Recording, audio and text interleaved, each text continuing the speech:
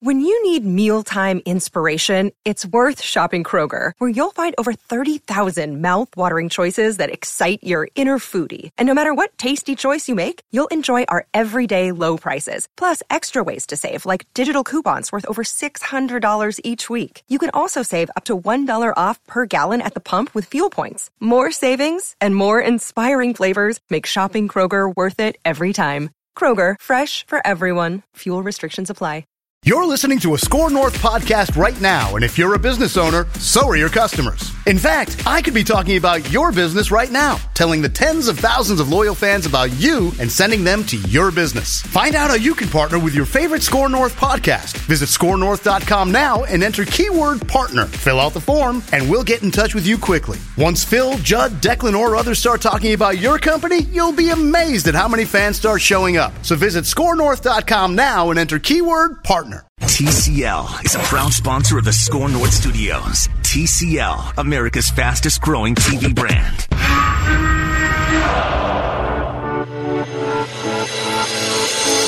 It's Purple Daily. Yeah, I mean, there's a little bit of nerves whenever you're playing any game. But for me, I'm enjoying it. The best thing about this team is that we have fun, no matter what the stage is, no matter where we're playing. And I think having that mentality is let us play loose, let us go out there and just be who we are. And I'm just going to treat it like any other game week and get there and try to just go out there and have fun. You know what? Same, Patrick Mahomes. Same. On Sunday, I'm just going to try to have fun. Just, go out there and eat the chicken wings that I plan on making and maybe some pizza and just try to have some fun because I'll be here and watching the game and nothing else. Myron Metcalf on the show today with me for the first hour. Second hour, we'll have Andrew Kramer and also my favorite dude who is from England, Peter Carline, who has the most English name of all time. It is very English. He is in Miami, writes for the Daily Mail, and is a Vikings fan, so he's always fun to catch up with. So we'll do that later. But we've got a lot of fun things to get to. Myron, I've talked enough with all of our former football players and such about every X's and O's part of this game. What they say? Did they say the defense wins championships? They said the fullback is the key. Okay. Yep. Kyle Juszczyk. He's going to do it. Yeah. No, you got to stick to the game plan too, though. Had a lot of fun conversations. You do.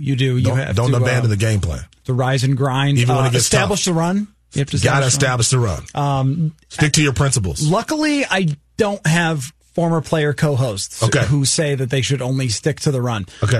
But I'm tired of all the, how's this going to play out? We've been doing it for 2 weeks, and now I'm ready to just have some fun on this Friday with you, Myron, and talk about some of the ancillary things, like the halftime show and whatever Tom Brady is trying to do with his Instagram and a number of other things. But as I was driving in, including the PETA ad, which, I don't know. Yeah. PETA should have called somebody. They should have just never leaked it. They should just not put it out. They should have said, no, we tried to use a Kaepernick thing, and they wouldn't let us. We're victimized, but we're not going to show it to you. Sometimes you can be a little too woke. I mean, sometimes you got to just... When you got fish kneeling. Yeah, it's a little... You've gone too far. The black delegation would like to say, we don't need that. How about that? I'll speak for us all to say that. That's not... It is like none of us approve that, so I don't know where you got your green stamp from, but it wasn't from us. So. It's like those signs that, if you're here, you've gone too far, turn around, go back. If you're trying to make a snake kneel, you've gone too far, trying to go back. And if you're comparing the struggle of black Americans to fish... Yeah, we're going to try to... Yeah, it's not... No. We're going to try to enjoy the game like everybody else. And that actually wasn't necessary. I'll say that. It wasn't necessary. Seems to me like they tried to do something so ridiculous that there's no way anyone would approve it. Cool, and then they could put it out and be like, see, we're the victims. Now That's watch what they this. did. Fish life matters. Yes. It's hard to get people on both sides of the Kaepernick situation to agree that this is terrible. And they achieved that. Yes. Everybody's like, no, we don't want any part of that. Yes, but it is trippy as hell if you come across it on Twitter. I thought it was maybe going somewhere, and the best part is that all the animals are kneeling, and it starts with a B. Yeah. And so there's like the bee's knees.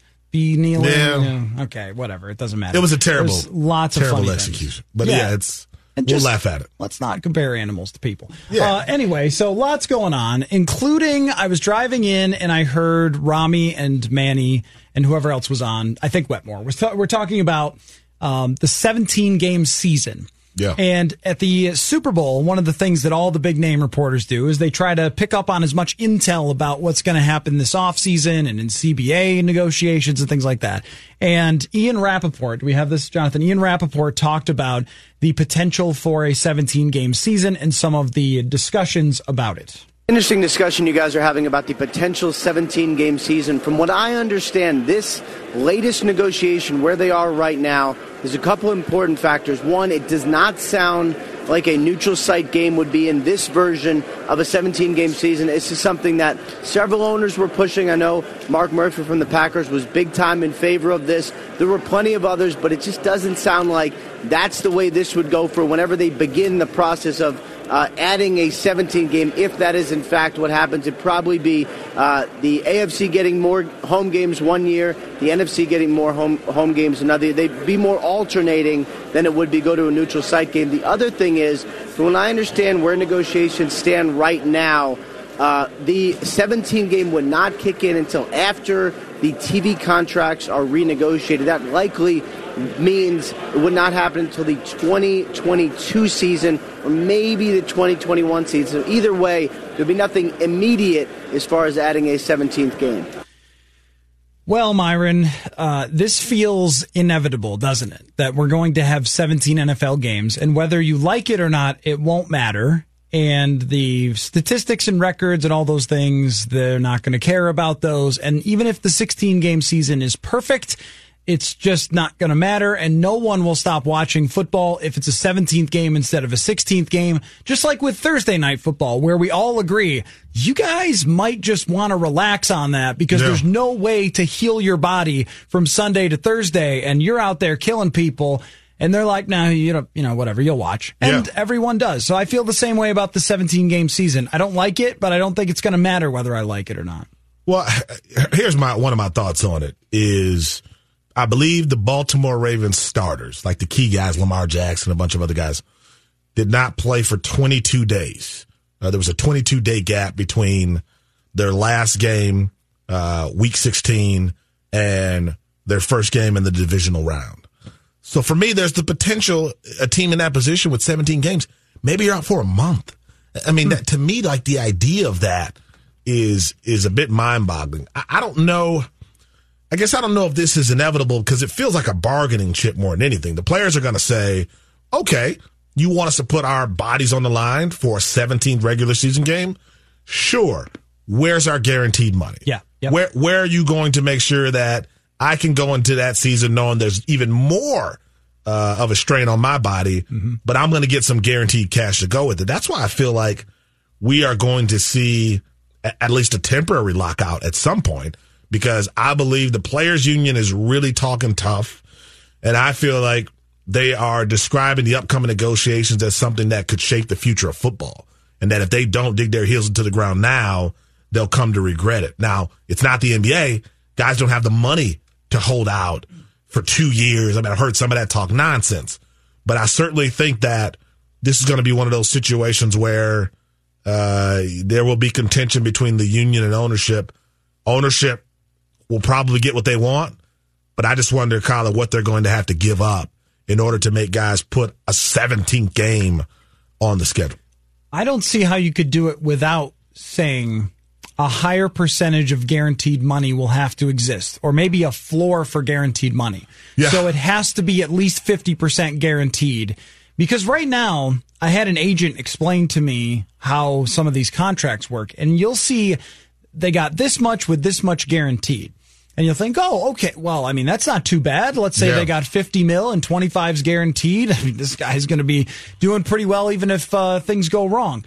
But oftentimes, it's only guaranteed for injury, like with Alex Smith's injury. So it's not guaranteed if they want to cut you at some point because they just don't like you anymore.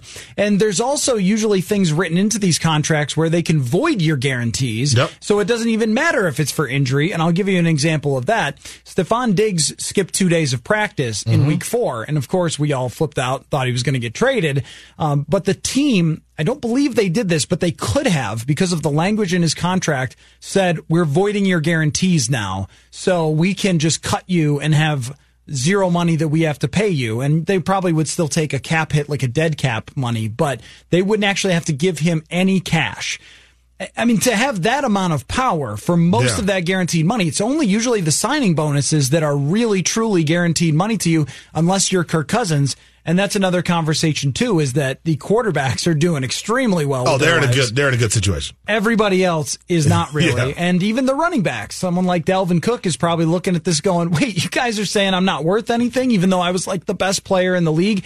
And running backs can't get paid either, can't get guaranteed money. And Le'Veon Bell sits out a year and still doesn't come back and get a good contract. So I would guess that's where it has to begin. And then they have to figure out how they're going to justify this in the long term with player injuries. Yep. So does everybody now sign a waiver that says, I will not have a group lawsuit like later down the line? Because if you're adding games and you're making the sport more dangerous that way, then you can't be like, well, we fixed onside kicks, though. Exactly. And that's the thing. I mean, that's the challenge is like, I don't know how you sell that. Mm-hmm. Now, to your point earlier, the general public is going to eat it up one way or the other. But you're going to try to get these guys to put even more on their bodies. And here's my thing, Kyler, too, with 17 games. Let's say you got a guy who, all right, he's out for 3 weeks with an ankle sprain. Okay, I got 17 games now. I'm going to push that to 5 weeks because I want to make sure this guy has the proper time to heal up. So now you've got guys missing significant chunks of the season, trying to balance things against a 17-game schedule.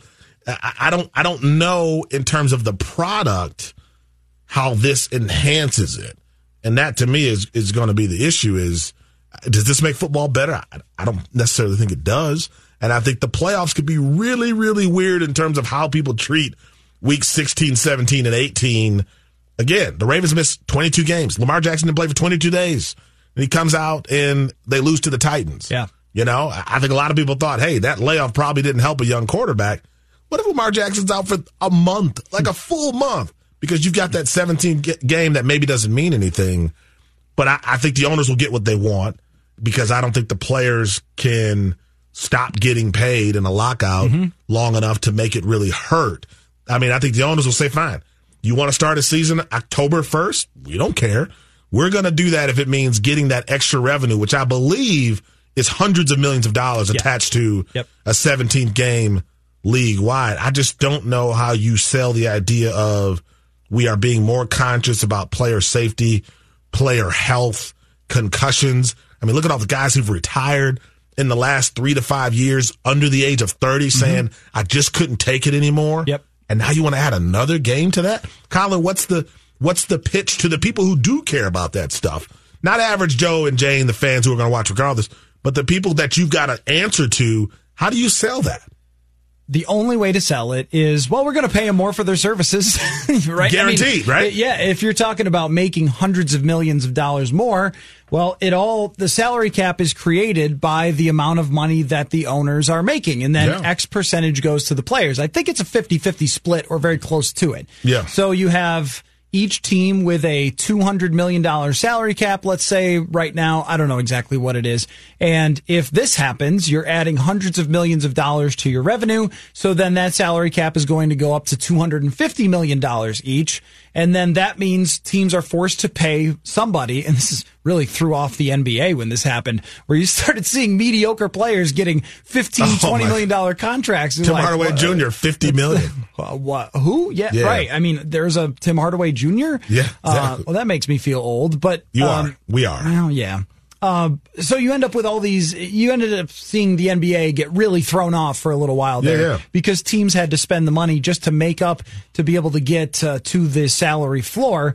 And you'd probably see that with the NFL too, where I don't know if they have a salary floor, but just that certain teams, it actually might widen the gap for certain teams that don't want to spend as much money and teams that want to spend more money and things like that. But that would be the only justification that you would have to the players and to people who care about the long-term health of people who play this game is, well, they know the risks now and we're going to compensate them by a lot more. But I think that is the elephant in the room would be if you're the Players Association, you want all your guys to make more money.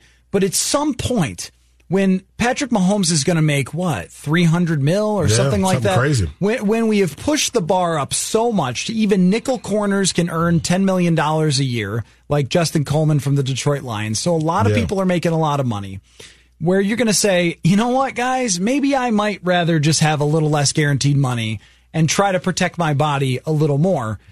It's possible that they run into that, and that ends up being a brick wall that they can't get through. But I still feel like the players are going to say, well, if you make the playoffs, you play 17 anyway, so whatever. Yeah. Let's go for it, because they're going to have to. With the money, they have to. But without the money, I think you got to what they're going to have to measure is how long can you fight?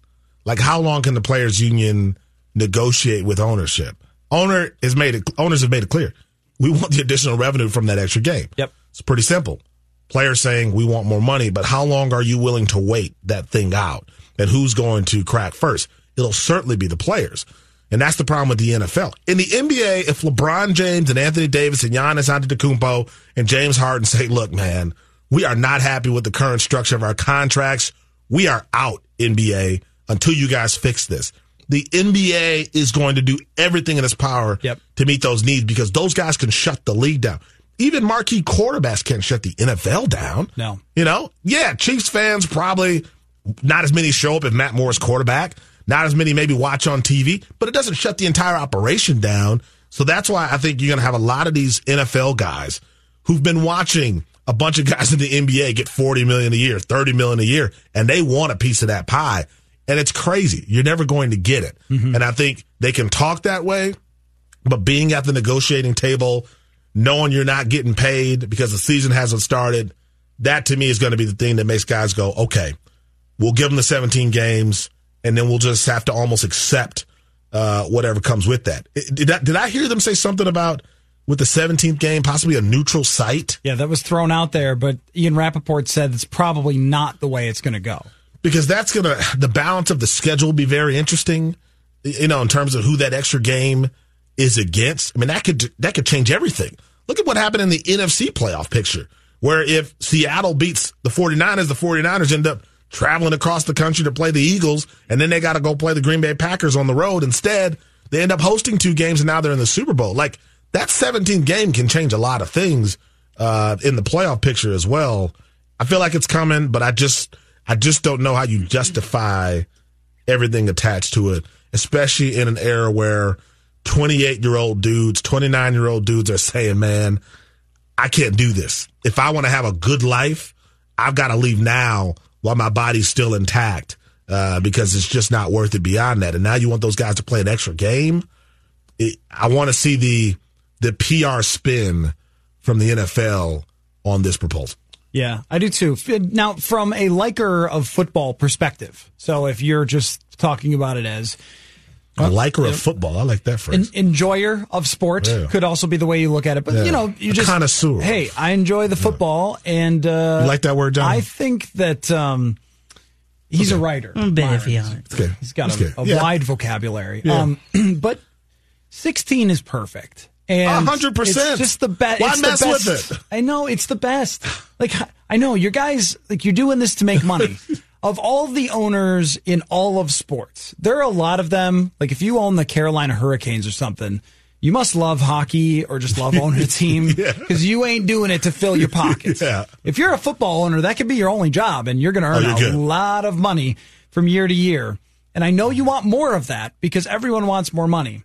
But at some point, I think you do have to say, what we have here is really, really perfect. Yeah. And it doesn't seem to be going anywhere. There are plenty of sports and things that we watch where you could say, well, the writing is on the wall a little bit for whatever, that it'll be a blip of popularity. Or we could say something like the WNBA or MLS, they're going to grow, and more people are going to pay attention to them. With the NFL, year after year after year after year, for what now? Are we like 4 decades? This has been about the head of all of sports. Yeah. It's not going to change. And it's been a 16-game model, and it's worked, and it's taken a lot of punches along the way, whether it was domestic violence or CTE or whatever it might be, or the Colin Kaepernick situation. And yet here we are.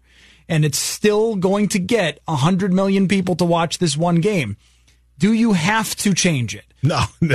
You don't, but can you change it without adjusting the preseason? Because I would have to think you've got to go to either 2 or 3 games in the preseason. Yeah. And you already have the preseason being a joke for a lot of teams in terms of just not wanting to put key guys in. You won't see any of those guys, potentially. Mm-hmm. Because if I've got to play 17 games, now that guy that I was going to send in for a half, that quarterback, Russell Wilson's going to play a half in, game 3 or game 2 or whatever. You're not going to see him to the season. Yeah, that's not happening anymore. So that to me is an adjustment as well, because those preseason games make TV money and they make money at the stadiums. They make money for owners. So that matters. But now you're going to see even fewer guys, I think, who are really going to make the roster participate in the preseason, because now you have to be really concerned about them lasting 17 games. So unless you dramatically reduce the preseason, I don't know how you pull this off, because you certainly can't play 4 preseason games. And I don't see how you can play 3, Kyle, because to me, that's 20 games. The players' union, I'm going, wait a minute, man. My guy has to fight. Forget the Russell Wilsons and those guys. The other guys you're representing as well. My guy has to fight to get on the roster, to hold on to a spot. Yeah, yep. And he has to play in those 3 games, those 4 games. And then you want him to add a 17th game? How are you looking out for his well-being in that situation? I would say from the fan perspective, people would be thrilled to not have those preseason games, though. I agree. But if you have them, the one thing you can look to is, okay, I'm going to see a little bit of Russell Wilson. I'm going to see a little bit of that first-team offense in Minnesota. A glimpse of it. You'll get none of that now. With 17 games, you're not getting any of that. I don't think in the preseason. Yeah. No, I think you're right. And so what you end up with is 2 or 3 preseason games that are even worse than they are now, that are basically like the 4th preseason game over and over again. But you get fewer. So if you're a season ticket holder, you're like, oh, this is kind of great because I don't have to pay for 4 games that don't matter anymore. And at the same time, what I do like about preseason is that all your season ticket holders sell their tickets to people who generally maybe can't afford a $100 ticket per game. Yep. And you can sit down in the 100 level for $20 or something and take your kids. That's really the only thing that is remaining that's good about the preseason. And I would also say too, like, having covered now, I don't know how many preseasons, those games just don't matter. Yeah. People can go out there who are 4th stringers and shred. We saw this from Kyle Sloter. It was the biggest fight of last year. I was trying to tell people he's not making the team. They're like, no, but he threw a touchdown in the 4th quarter. Yeah. He's not making the team. Like, day after day after day in practice, that's where they evaluate it. The games don't even matter to the coaches. Yep. Much less do they matter to the players, who will basically tell each other, like, look, I'm not doing any moves. Let's just go ahead and make sure we don't hurt each other or whatever, just have a good time. And so you're getting kind of a Pro Bowl 4 times with the preseason. So if they were to eliminate 2 preseason games to add 1 regular season game, you might sign off on that if you're the players. Maybe if they also eliminated joint practices, which every player I've ever talked to off the record hates those more than anything. They feel like they're another preseason game that they have to play. Yeah. So if you abolish those and eliminated 2 preseason games, because you know at least the 3rd preseason game is where the starters have to play a lot more, maybe the total cumulative effect would not be as much as we think for adding that 1 extra game.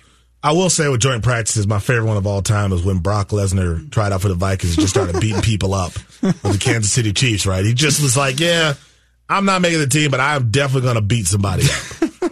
And that to me was like, that's what joint practices should be about. Yeah. If you're going to do them. No, they're going to have to make adjustments.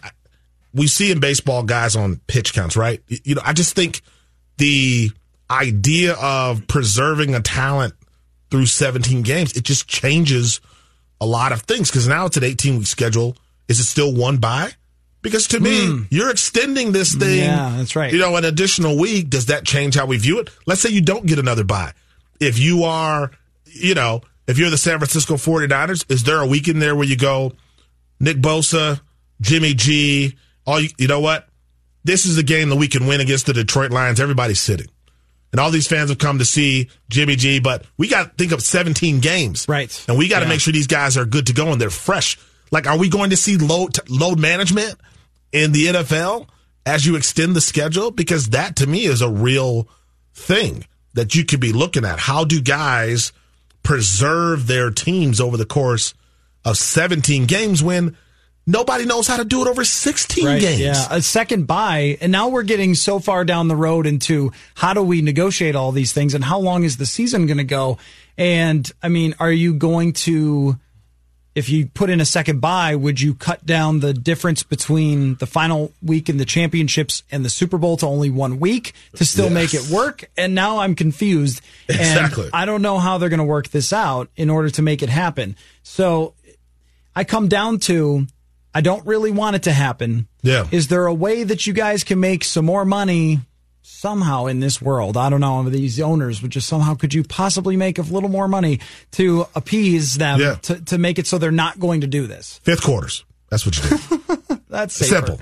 That's definitely Fifth safer. quarter. Well, safer for everybody. What would be the, you know how baseball made the, in order to cut down games time, they made the intentional walk, so you just say go to first base, as if that was the problem. That was like what was really slowing down games is the intentional walk. What would be the equivalent here? Is like not doing kickoffs or something? Something like that. Yeah, I don't know. I don't love it, but I feel like it's coming.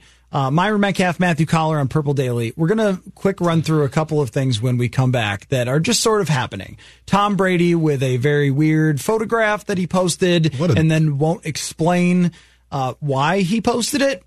And I saw on your website, like, think about my this. website, like I own it. Your website, ESPN.com, has this as a headline. Could Tom Brady's cryptic tweet have been a tribute to Kobe Bryant? Like, is that like a SEO thing? you know, like a search engine optimization. Like, what can read that again? Can we fit Kobe's name in this? Could Tom Brady's cryptic tweet have been a tribute to Kobe Bryant? Here's my thing. Why should it be cryptic in the first place? Can you just tell us what it means? Yeah, or just not do it. And if it's a tribute to Kobe Bryant, wouldn't he say it's a tribute to Kobe Bryant? I don't know. And why Super Bowl weekend? Like, why, Tom? Why can't you just not get involved for once? Do you think that Tom Brady has become more like annoying? Yes. Egomaniac and annoying over the last 4 years? 100%. I mean, I don't know. Like when Peyton Manning retired, you thought, okay, man has got all these endorsements and business ventures, and he's really good on TV, and he's kind of done that, kind of bounced around, not locked himself into one thing. What does Tom Brady do? Like, Tom Brady, I'm sure, has all those things, but he is football to death. And I don't know that he's a guy that has a game plan beyond football because he's just so obsessed with the sport. Yeah, you could be right. And doing something like this to just draw attention to Tom Brady is almost like, oh, are you jealous that you're not in the Super Bowl this time? Basically. Is that what this is about? Basically. That could be it, too. Yeah. I don't think it's a message of whether he's coming back or staying. He's coming back, and he's going to play somewhere else because he's that guy. He's Willie Mays. He's going to play for the Mets. Or he's Brett Favre. He's just not going to let you dictate the terms of his retirement. Yep. Those guys can't be changed, man. Super annoying. Even, like, whatever rift to some extent between him and Bill Belichick over his trainer has to be there, even though that guy seems like a little, if not super mega shady. And, you know, little things like that have been going on between them that they won anyway because they were so good and the Patriots cheat all the time. But you still go, what is going on here? Like, why does Brady have to bring drama this week? You know what I mean? Yeah, the most refreshing component of this Super Bowl is that the Patriots might be going away. Yes. And that finally there's a new era on its way. Which leads us perfectly to something I want to discuss with you, which is who are we going to be talking about in this game next year? Let's talk about that when we come back. ESPN's Myron Metcalf, Matthew Collar. Here you listen to Purple Daily on Score North. Hey there, it's Phil Mackey for Federated Mutual Insurance Company, and Federated is here to give business owners out there peace of mind. You pour your life and energy into a business, and the last thing you want is for something to happen that puts you on the defense, and that's where Federated comes in. Based in Owatonna, Minnesota, over a century of experience in standing behind business owners. If you're a business owner and you want some more peace of mind, go to federatedinsurance.com to find out more about your local Federated marketing representative. Federated Insurance, it's their business to protect yours. Jonathan here with the Score North download. We'll get you back to Purple Daily in just a moment, but first you can join Team Mackey and Score North at this year's Big Climb Minneapolis on Saturday, February 15th, over at the Capella Tower as we raise money to fight blood cancer. Donate to our team or join Team Mackey for just $20 when you use the promo code Mackey when you register to climb. For more information, visit scorenorth.com, keyword climb. Stefon Diggs was one of the many NFL players out at Media Row the past couple days. He's talking about the growth he saw in his quarterback, Kirk Cousins, from the first year to the second year. Saying it was just that second year, especially feeling more comfortable. You know, that first year you try to figure it out, you're trying to play well, but that second year he took those extra steps. He became the leader of our team, and he led us to the playoffs. You know, we fell short, of course, of our goal, but he played some great football at some crucial times, and I think it should be, credited. That's been your Score North download. Now back to Purple Daily.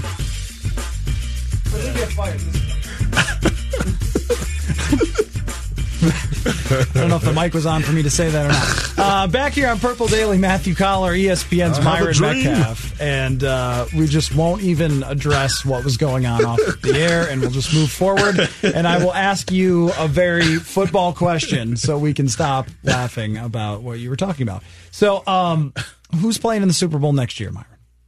I don't know, man. I mean, I guess I have questions about how real are the Ravens. I mean, it feels like that's a team that could do what the Chiefs have done. They strike out when it feels like it's inevitable. Yep.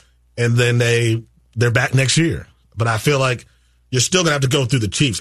I'm happy to see Chiefs-Ravens. I think that's going to be a thing that will build the NFL around for a long time. The NFC just seems like anything's possible outside the NFC North. Like that, the NFC North still feels like whoever's on top, probably Vikings, Packers, playoff teams, potentially not necessarily capable of winning anything. But if Drew Brees comes back, the Saints are going to be right there again. The 49ers bring back a lot of these pieces, and they weren't even healthy this year. They're going to have a good chance. The Seahawks did it on such a shoestring budget this year. It was Russell Wilson and some dudes. Yep. They get better, even though they're going to lose Jadeveon Clowney most likely. So I just feel like, a lot could happen in the NFC, but I do think the Chiefs have a better chance of getting back here than the 49ers. It feels like we have a Manning-Brady type of situation with Lamar Jackson and Patrick Mahomes. And Patrick Mahomes is one of them. He's going to be back all the time. And I feel bad a little bit for Deshaun Watson because he should be in this category for talent, but his organization is bad. And they just gave more power to a guy who doesn't know what he's doing, which is a classic NFL thing to do. The Indianapolis Colts, to me, are a major wild card here because I think their organization right now is in a really strong spot. They have a very good coach. They have a very smart general manager. They have oodles of cap space to spend on whatever they like. And they have an opening at the quarterback position, which is usually a terrible thing that you hate. And this year it's not because you can get Phillip Rivers or you can get Teddy Bridgewater, which is where I think Teddy Bridgewater ends up, is either Tampa Bay or the Indianapolis Colts. If I'm Teddy, I'm going to the Colts. You look at that division, the Jaguars will be bad. Tennessee probably pays Ryan Tannehill way too much money and regresses and is just okay. They were 9-7 this year, okay? Not 14-2. Yeah. You know what I mean? Like, yeah, that's right. And then Houston, I would be fine with Houston playing in my division because Bill O'Brien is in charge. Yeah, Bill O'Brien is the college coach that goes to the Holiday Bowl 3 out of 5 years and people love him and give him a contract extension every year. That's right. Yeah. It is a college-like extension where you don't even have to really accomplish anything, and yet you get an upgrade for like bad trades and player moves, and your defense falls apart, and yet, hey, the guy who was making the player moves, he needs more power. So the Colts are in a very prime position to take someone like Teddy Bridgewater or Phillip Rivers and become very, very dangerous. That still doesn't put them in the ballpark of the Kansas City Chiefs. No. Who will continue to be this good. I think as long as they have Mahomes, they might dip sometimes here or there. They'll deal with the cap thing that everybody has to deal with quarterbacks, but they're still going to be very good. The craziest prediction you could make is the Cleveland Browns. That Kevin Stefanski takes the Cleveland Browns to the Super Bowl? And he gets the most out of Baker Mayfield, and the receivers start playing again, and Beckham is healthy and happy somehow. Their defense has a lot of talent on it, and they draft a left tackle, or they sign a left tackle, and they have a decent offensive line, which was a thing that wasn't talked about because Freddie Kitchens was such a dope. But their offensive line was really bad. They fixed those things, and the AFC is just up for grabs. If you're not believing in the Patriots coming back, the Dolphins are going to bring back Fitzpatrick, so you're pretty good there. The Jets are never going anywhere with Gase. The Bengals need a couple of years if Burrow even turns out. The other low-key team other than the Browns would be the Denver Broncos. Like if Drew Lock is good. He went 4-1. If he's serious. Yeah. I mean, he obviously Vikings fans saw him and know what he's capable of. Yeah, I think those are certainly wild cards. I would say for all those teams, for any team that has that potential, Kyle Shanahan and the 49ers makes you think there's a chance, right? Because you go, if you've got the right coach and you develop the right quarterback and you put the right pieces in position, you got a chance to do what they just did. What were they, 4-12? And now they're here in the Super Bowl. And they don't look like a team that's here for 1 year. They look like a team that could be back for a while here and contend and be the team you have to go through to get to the Super Bowl in the NFC. So there's certainly an opportunity in that chance. But I also think the established quarterbacks that you've got to deal with, as much as we're talking about the future names, Brees coming back, that Saints team is still something you got to reckon with. Russell Wilson really didn't have anyone around him. I mean, Russell Wilson's 7th-round running back and Chris Carson out. I mean, they're literally pulling guys off the street, and they're 1 game away from taking a top seed, having home field advantage. So I just think the NFC, there are more reasons to believe that playoff picture could change entirely, considering the competition there. Whereas the AFC feels like Chiefs and the Ravens, and then we'll find the other 4 teams. I agree. From there. Colts are interesting, like you said. The Browns, let's see what the culture is, because I think that's the thing. Yeah. When you have a guy take out a helmet and hit an opposing player who doesn't have a helmet in the skull, right? That to me is not like a guy just losing his cool. That's an extension of just chaos in your organization and guys deciding that there's really nothing to play for, so they act like that. So I just think the Cleveland Browns stuff, it's so much bigger than play calling. Yep. It's dealing with guys who haven't won anything, but have an attitude of, we're supposed to be on top. We'll prove it. So I don't know how Kevin Stefanski kind of reins that in with this group. They got a young GM. They got a young coach. They couldn't do it with more veteran guys who hadn't proven as much, but those kinds of guys, it can work. If you got a Kyle Shanahan or a Sean McVay, it can also blow up if those guys aren't respected. That's my biggest question about Kevin Stefanski. What does he say in that locker room to make people go, we trust this dude? Right. A guy like a Beckham who drove a orange Bentley onto the field when he was first went to the team. Like, how do you get that guy to go, I'm with you? And nobody's figured that out quite yet. No one. But he has put up huge numbers in the past, and what we saw from Kevin Stefanski here is he took a quarterback who had a very tough year in 2018, put him in a position to succeed with a lot of the same things that Kyle Shanahan has put Jimmy Garoppolo in a position to succeed. True. And Sean McVay has helped Jared Goff become a very good quarterback for a couple of years there. And even they were 9-7 this year, the Rams, with a team that completely deteriorated from when they were in the Super Bowl. I wouldn't be terribly surprised if just doing things the smart and right way gets the attention of the veteran players.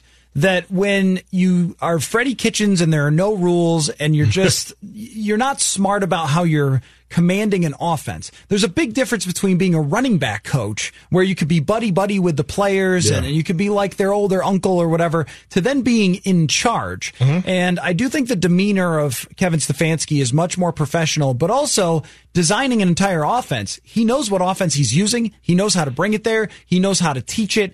And he knows how to put quarterbacks in situations where they can succeed. And don't forget, he was the quarterback coach for Case Keenum, too, when Keenum had his great year. And so if you're taking someone with Baker Mayfield's talent, which is probably somewhere in the ballpark of Kirk Cousins' talent, with maybe a little more baller mentality, and giving him weapons in the right positions to succeed, to make the throws that he's good at making, which I think is similar to Cousins in downfield, when that starts to succeed, we saw this even in the Vikings locker room this year and in training camp, the players in camp were like, yeah, this actually makes sense. Yeah. And they were trying not to take jabs, but it was almost impossible to be like, well, it didn't always make sense, but now it does. Yeah. And I think that brings a respect in itself, rather than, are you going to yell at people? Are you going to, be demanding? And so, I think it's just being smart is what NFL players respect in 2020. I think it is when you're winning. If you've got early success, that's easy to do. But if there are some holes in the ship, then it's a whole different story. Yeah. Because that's when those egos get the best of you. I think the Browns with Stefanski, if they're winning and they feel like a new team, that they're going in the right direction, sure. You'll say all the things that these 49ers guys are saying about Kyle Shanahan. Yep. But if early on it's challenging, you'll hear some of the same buzz you heard about Pat Shermer in New York when it was clear early on that there just perhaps was a bad fit. Perhaps things were not going to work there. So I think Stefanski has to establish that really early in his tenure. But even still, man, that's one of those teams that could start 6-2 and then lose 3 of their next 5. Yeah. And all of a sudden Beckham is on Instagram talking about, hey, I wonder what it's like in San Francisco or something. Because that's the thing I don't know how you control is a bunch of guys who will be all about themselves the minute there's some adversity. So the way that I would categorize the Browns is in the complete wild card, but you could totally see it category. And, once upon a time, the Saints were one of the biggest laughing stocks in football, and then all of a sudden it changed. And usually it changes around the quarterback position. Yeah. So we'll see with that. But they're under the wild cards of, you could kind of see it because if Ben comes back and the Steelers aren't great and he's sort of washed and the Bengals will be terrible, we're going to get a little regression from the Ravens. People don't go 14-2 year after year. No. So you go maybe 12-4, and the Browns actually beat the Ravens for one of those 2 losses.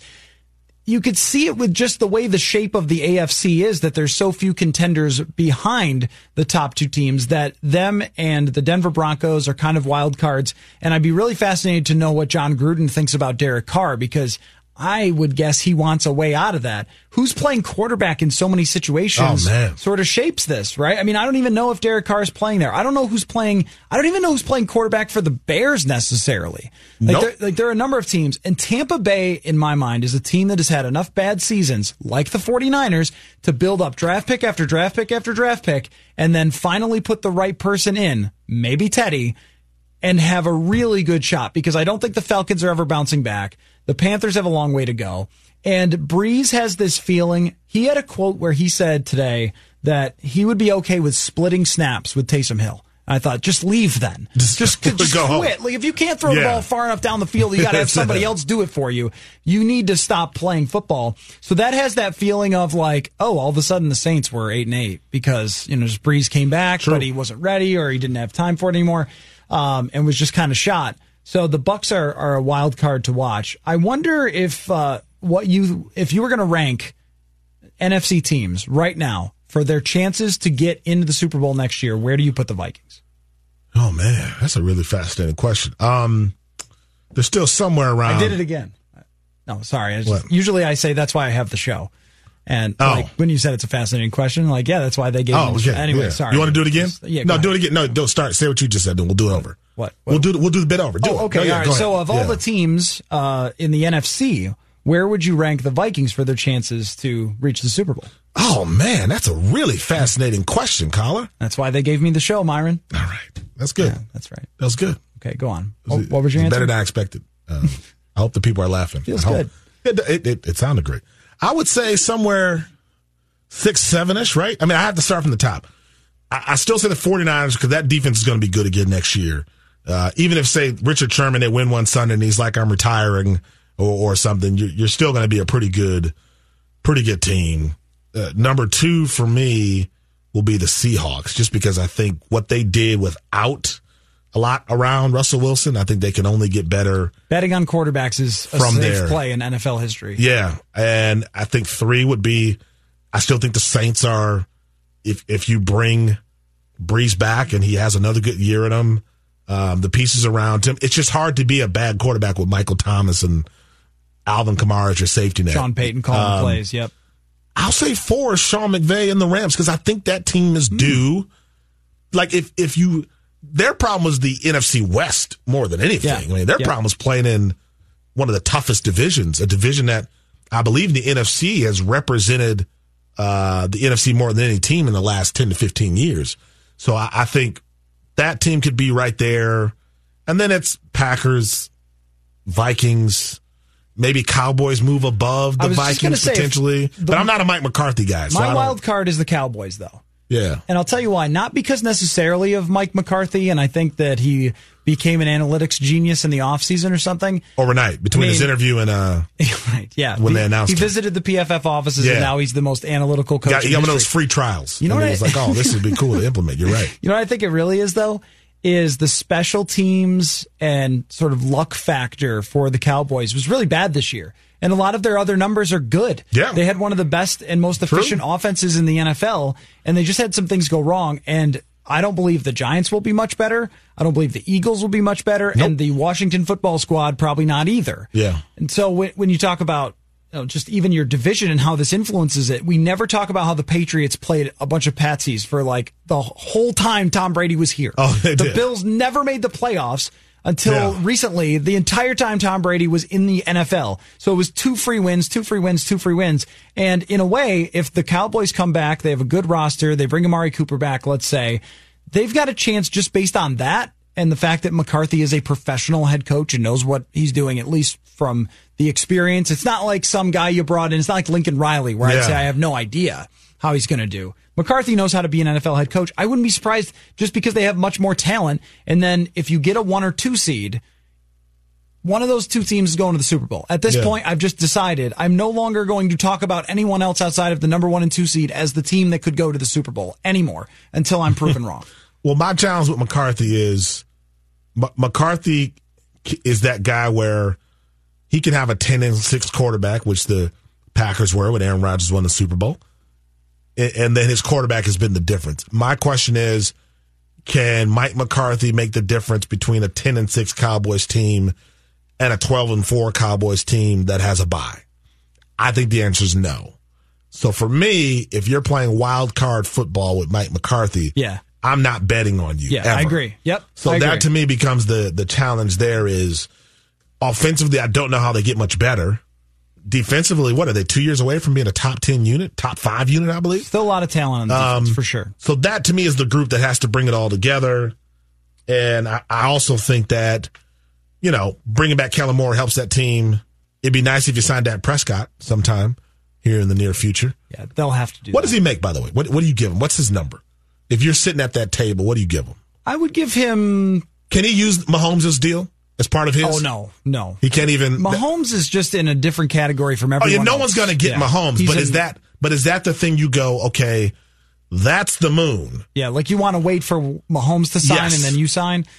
I think you look at Wilson and you go, how about you give me that deal? Or that's somewhere deal? in that, somewhere in that ballpark. Because Wilson signed it a year ago, so it's got to go up. Yeah. Just because the league is making more money. You're not worth more than Wilson, but you just had a great year. And you just sort of showed people, I remember you and I debating about whether we like Dak or not. You just sort of showed people, you can drive a top offense as the quarterback, throwing the football. Yep. And he did a really good job this year. I think he'll continue to do that. So he's probably worth that much, but they just made so many other mistakes. That are going to bite them eventually with their money. Like Jalen Smith. It's like, okay, I mean, he's a good player, but it's not worth it to sign a linebacker for that. No. And Ezekiel Elliott, again, a great player, but if you got cap problems, you can't sign a running back to a $90 million deal. No. And that's where they're at. We have only a couple of minutes left, you and I here together. So let me ask you another fascinating question. Who picks these Super Bowl halftime shows? I don't know, man, but I feel like it is like dads in their early 40s. I feel like that's the panel. Because I think that's the only panel that would be like, who would really shut this thing down? Maroon 5. I think it has to be. And then it's the same dads who I think were in the room and they were like, man, let's do something flashy. Has anyone heard from J-Lo in a while? Let's bring her. And Shakira. Oh, yeah. Her hips did not. Oh, man. Put those two. Truth-telling hips. Jenny from the block. Oh, yeah, man. That's what I call music. 2005. That's the kind of act we want. I just remember growing up, though, Colin, and feeling like if you played the Super Bowl, you had to be a Super Bowl worthy act. Yeah. Like Michael Jackson. Oh, my goodness. That's what it was. Yeah. So it just feels like it's kind of taken a step back. I mean, they got Justin Timberlake here. I don't think that was a good show. At that Super Bowl a couple years ago. No. But it was Justin Timberlake who was kind of trying to get back into music after acting, and It's okay. Lady Gaga was great. Lady Gaga is great. And she's in that air. She's in that category. She's up there. I mean, Beyonce did it. I mean, there are some acts who've done it, but you're just used to every year there being someone where everyone's like, oh, yeah. I mean, J-Lo's not even going to sing. She'll lip sync, Yeah. Shakira, right. Yeah. Are they just going to play music and she dances? Like, what songs is she doing? She can only do that one she's song. Doing Hips Don't Lie and then nothing else, that's, right? Just that's like 3 over minutes. and over. That's 3 minutes. On a loop. 3 minutes. Yeah. Jenny does 2 songs from one of those infomercials that you used to see her songs on, and then what? What do you do for the other, 30 minutes of the halftime show? I really don't know. It is amazing how you have this gap between these all-time great shows from the greatest performers ever. Like the Prince one is number one. Untouchable. No one can ever touch that. That's the best. That is the best performance I've ever seen. But then you have ones that are so super unbelievably forgettable. Yeah. Who is even in that realm right now? Who's the most famous musician there is?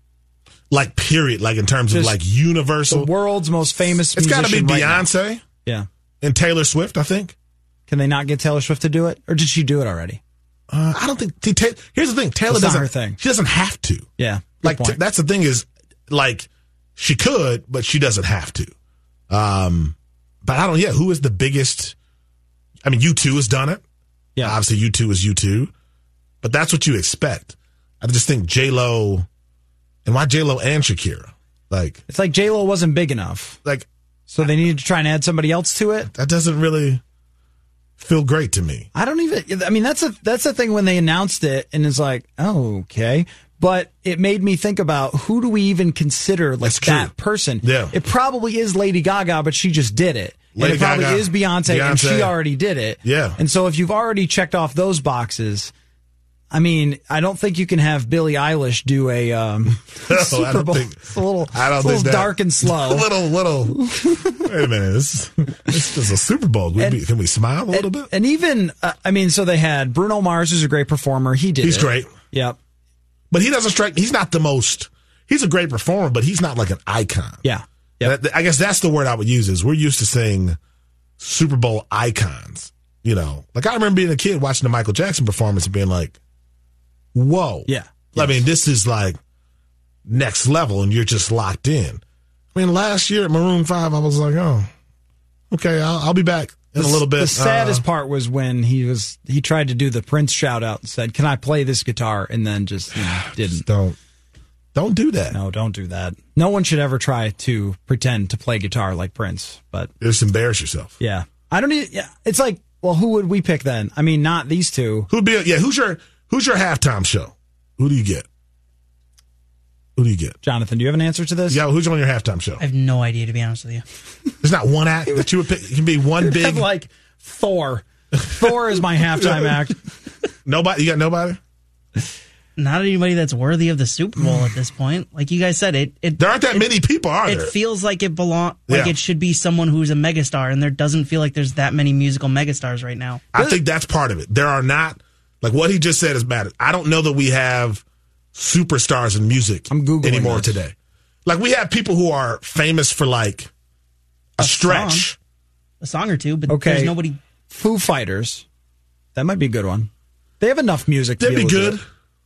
The fact that, can you imagine being Dave Grohl and having Prince play at the Super Bowl one of your songs? That's amazing. I would have never touched a guitar ever again. I'm done. That's it. That's all I ever needed. Foo Fighters would be big. I mean, you could build something.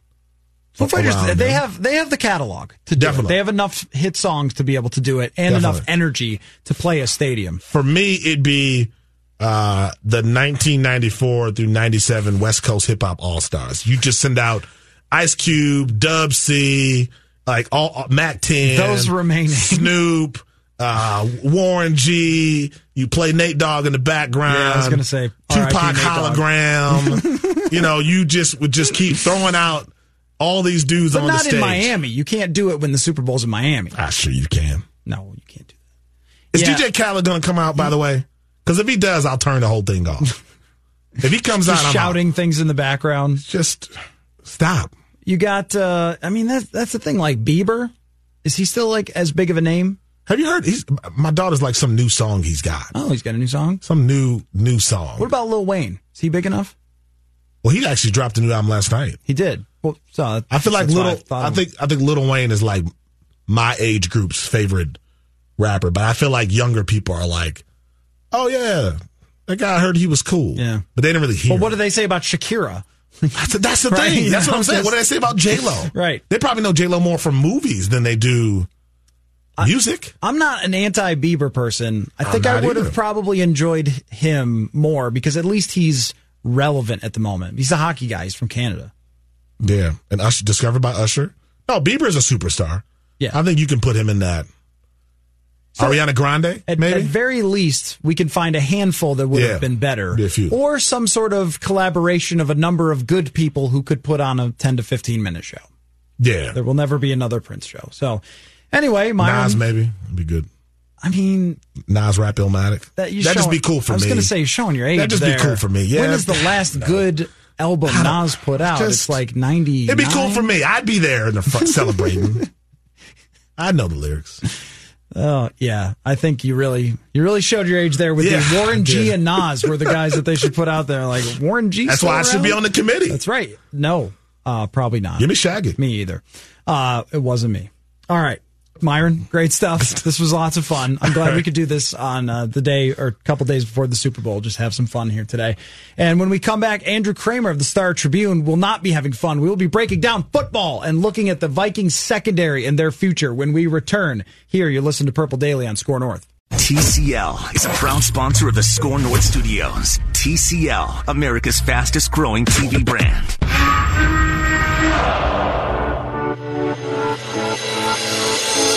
It's Purple Daily. I think it was the camaraderie we had. Guys really buying in, believing in one another, believing in ourselves, our individual talent, but then just putting it together, sacrificing the individual for the success and the goals of a team. That was Minnesota Vikings safety Anthony Harris. Matthew Collar here on Purple Daily, and we welcome into the show from the Star Tribune. He's been working on a series looking at each position. Andrew Kramer, what's going on, Andrew? Hey, Matthew, not much. Good to be on. Yeah, well, isn't it? So I've been also doing something similar because we all are, because our team is home and not playing in the Super Bowl. So going from position to position. And the secondary is one of the most challenging to figure out. I felt like I was working on that one for hours and hours with like, well, wait, if this happens, then they got to do this, and then there's this guy, and then what are they going to do with this guy? Can we just start out with Anthony Harris? Do you think it's worth the money if Anthony Harris comes to the Vikings and says $14 million a year, that's the going price for top safeties? I led the league in picks. I led the league in Pro Football Focus grade. Pay me that money. Is that worth it for a team that is in salary cap jail? Yeah, as you put it, jail. And that's just really what it is for the Vikings right now. I don't think it is. I know how great of a player Anthony Harris is. I know he came up through the practice squad, the special teams pipeline, much like the Adam Thielens and all the other homegrown stars for the Vikings. He is the kind of player that they want to pay. I don't think you can make it work unless you're totally shedding guys like Linval Joseph, Everson Griffin, Xavier Rhodes. Unless you are gutting this defense to keep him, I just don't know how financially you make it work. And oh, by the way, Harrison Smith is 2 years now left on this current deal that is, criminally underpaying him. He's deserving of his own new contract as well. So there's just a lot of moving pieces, Matt. And I don't know if you can pay Anthony without gutting half your defense. So is it a bad idea to gut half the defense? This is what kept coming into my mind as I was looking position to position and looking at what they're paying some people. They're just not worth it. I mean, we know that Xavier Rhodes is going to be, what did you just zip up a jacket right there? What was that noise? Is that a cat? That was actually. I got to go outside, man. Oh, okay. It's snowing. Well, I don't know why that came through so loud and clear. Like, what is that? but it was too loud to just keep talking. Anyway, so, but like, you look at Linval Joseph's contract, and there's just no way that what he brings to the table now is worth what they're paying him. The same with Xavier Rhodes. And even the second half of the season on Everson Griffin, Andrew, it just didn't add up to what he's going to want to get paid. So I don't even think it's a crazy bad idea if they did make a lot of changes here and start to move some of these younger players into these spots. Now, to keep playing devil's advocate, though, they had arguably the NFL's best safety tandem, if not number one, maybe number two, number three, something like that. And they still were an average pass defense. It's true. And you've still seen Andrew Sendejo's, Robert Blanton's, whoever start next to Harrison, and this pass defense has been pretty good. So is the position worth that value? I think that's an argument that they have to kind of look at, honestly, and say, look, do we need, $28 million in cap space tied up to two safeties, or can we get by with just a guy next to Harrison as we've done for so many years? And here's what I really want to know, Andrew, is when Rick Spielman and the Wilfs and Mike Zimmer sit in a room and they talk about the direction of the team, let's just say Gary's there because, he's Gary.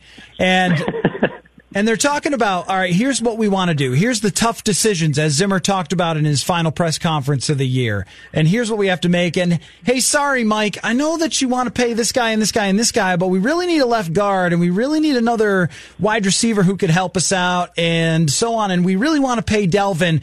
Like, do you think Mike Zimmer would be willing to sacrifice some of the talent on the defensive side? And the Vikings were one of the highest in the league in their cap hit spent on defense. Is he willing to say, you know what, I'll put out some of the players that I've developed over a couple of years, like your Holton Hill, your Mike Hughes, your Afadi Adenabo in these key spots to sacrifice for the offense? Or do you think that that's going to be a real battle between the front office and Zimmer for how they want to approach the future here? I think it has to be, especially because we know, just being around this team as much as you and I both have in recent years, how much personnel sway that Mike Zimmer has. It's fairly significant.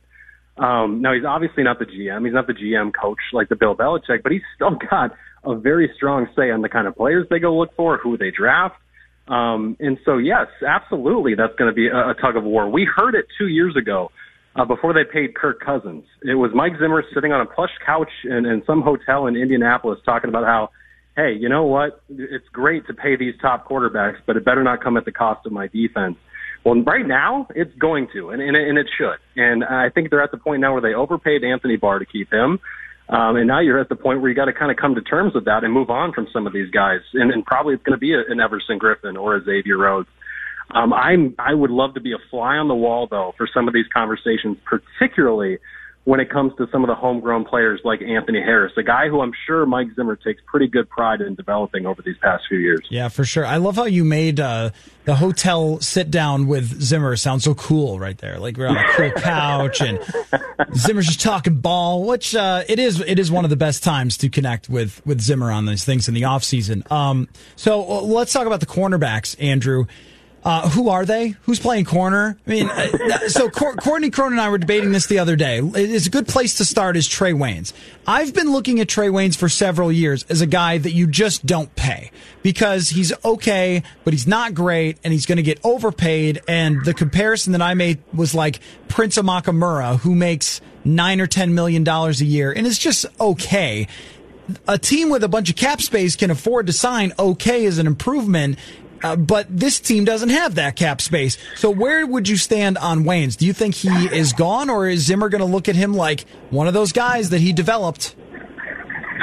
That's just it. They're always going to have these ties. And the Vikings front office and probably the coaching staff and Zimmer, they seem to make emotional decisions at times. And when they have connections to guys. And, when Barr came crawling back to the negotiating table last year and they gave him more money, they keep Kyle Rudolph. Just some of these decisions are kind of connected based on the fact of like, hey, this is our guy. This is the kind of guy we want here.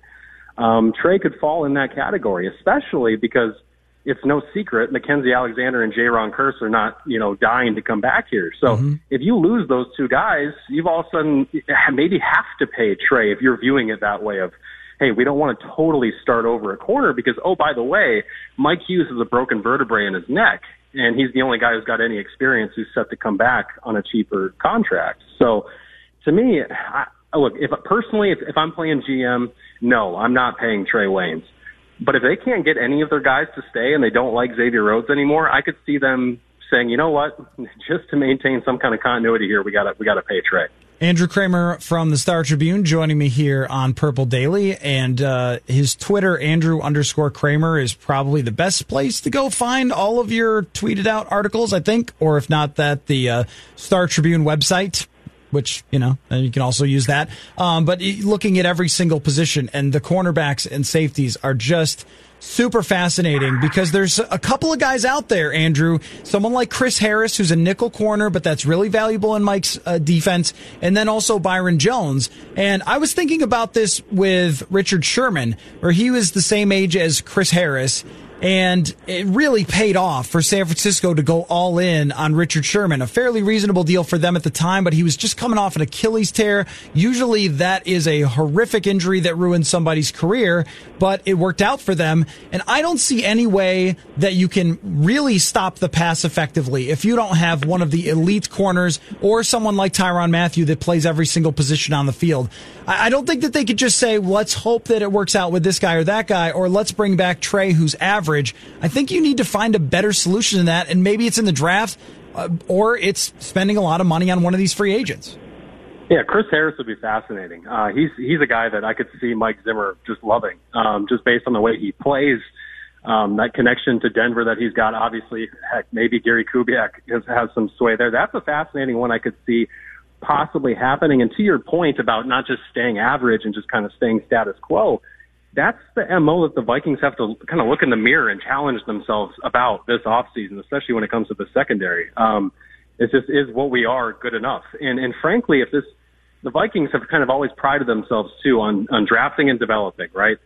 Well, if they're so good at that, why do you need these first round corners year in and year out? Yeah. I understand the higher the draft pick, the better the guys, but why don't you trust some of your coaches, and now the coaches that they just basically fired and replaced in the defensive secondary, but trust some of those guys to develop some of them and maybe spend some of that draft capital on your offensive line or something like that. Yeah, that's what I really want to know, Andrew.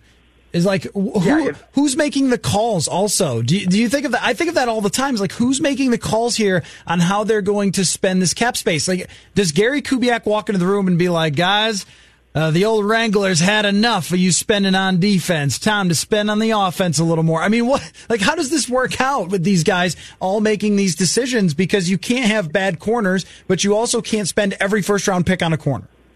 Yeah, there are obviously disagreements. I can tell you not everybody was in agreement to re-sign Kyle Rudolph in that front office last spring. Mm-hmm. Yep. There was some thinking in there to trade him and just move on. And they did not like the compensation they were getting in offers and decided not to and decided to re-sign him. Those are those kinds of decisions where you look back on it and go, man, it just seems like an emotional decision and a homegrown decision, and one where, you can't keep in a salary cap sport, as we keep saying over and over, you can't keep throwing money at people. And so they kind of got to look at cheaper resources at some point. And if they do gut the defense, and let's say they decide to pay Anthony Harris and somehow still have money to go after Chris Harris Jr., that might be the best way to go about it and just let all these other cornerbacks walk. Yeah, I think you're right. And then also, they gave Holton Hill a lot of rope to play with by keeping him on the team, even though it was like strike 3 at least, with getting suspended twice and then what happened with him failing a drug test at the combine. So there must be something there that they like to put him in a position. He's kind of a wild card because we don't really know how they even feel about him. And are they ready to put Chris Boyd in a position to play? Probably not. Mike Hughes having the health issues, that's another thing. So a lot of balls in the air for them. I do want to ask you, Andrew, about Gary Kubiak becoming the offensive coordinator, because in one way, I totally see it and I totally get why you would do this.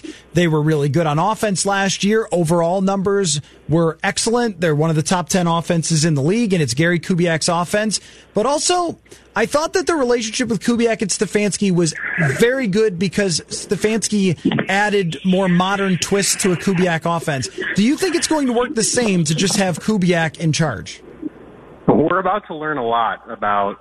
Now we know how Gary Kubiak likes to run offenses. We've got enough sample size with other NFL teams, but we're going to learn a lot about just how he does it with Mike Zimmer.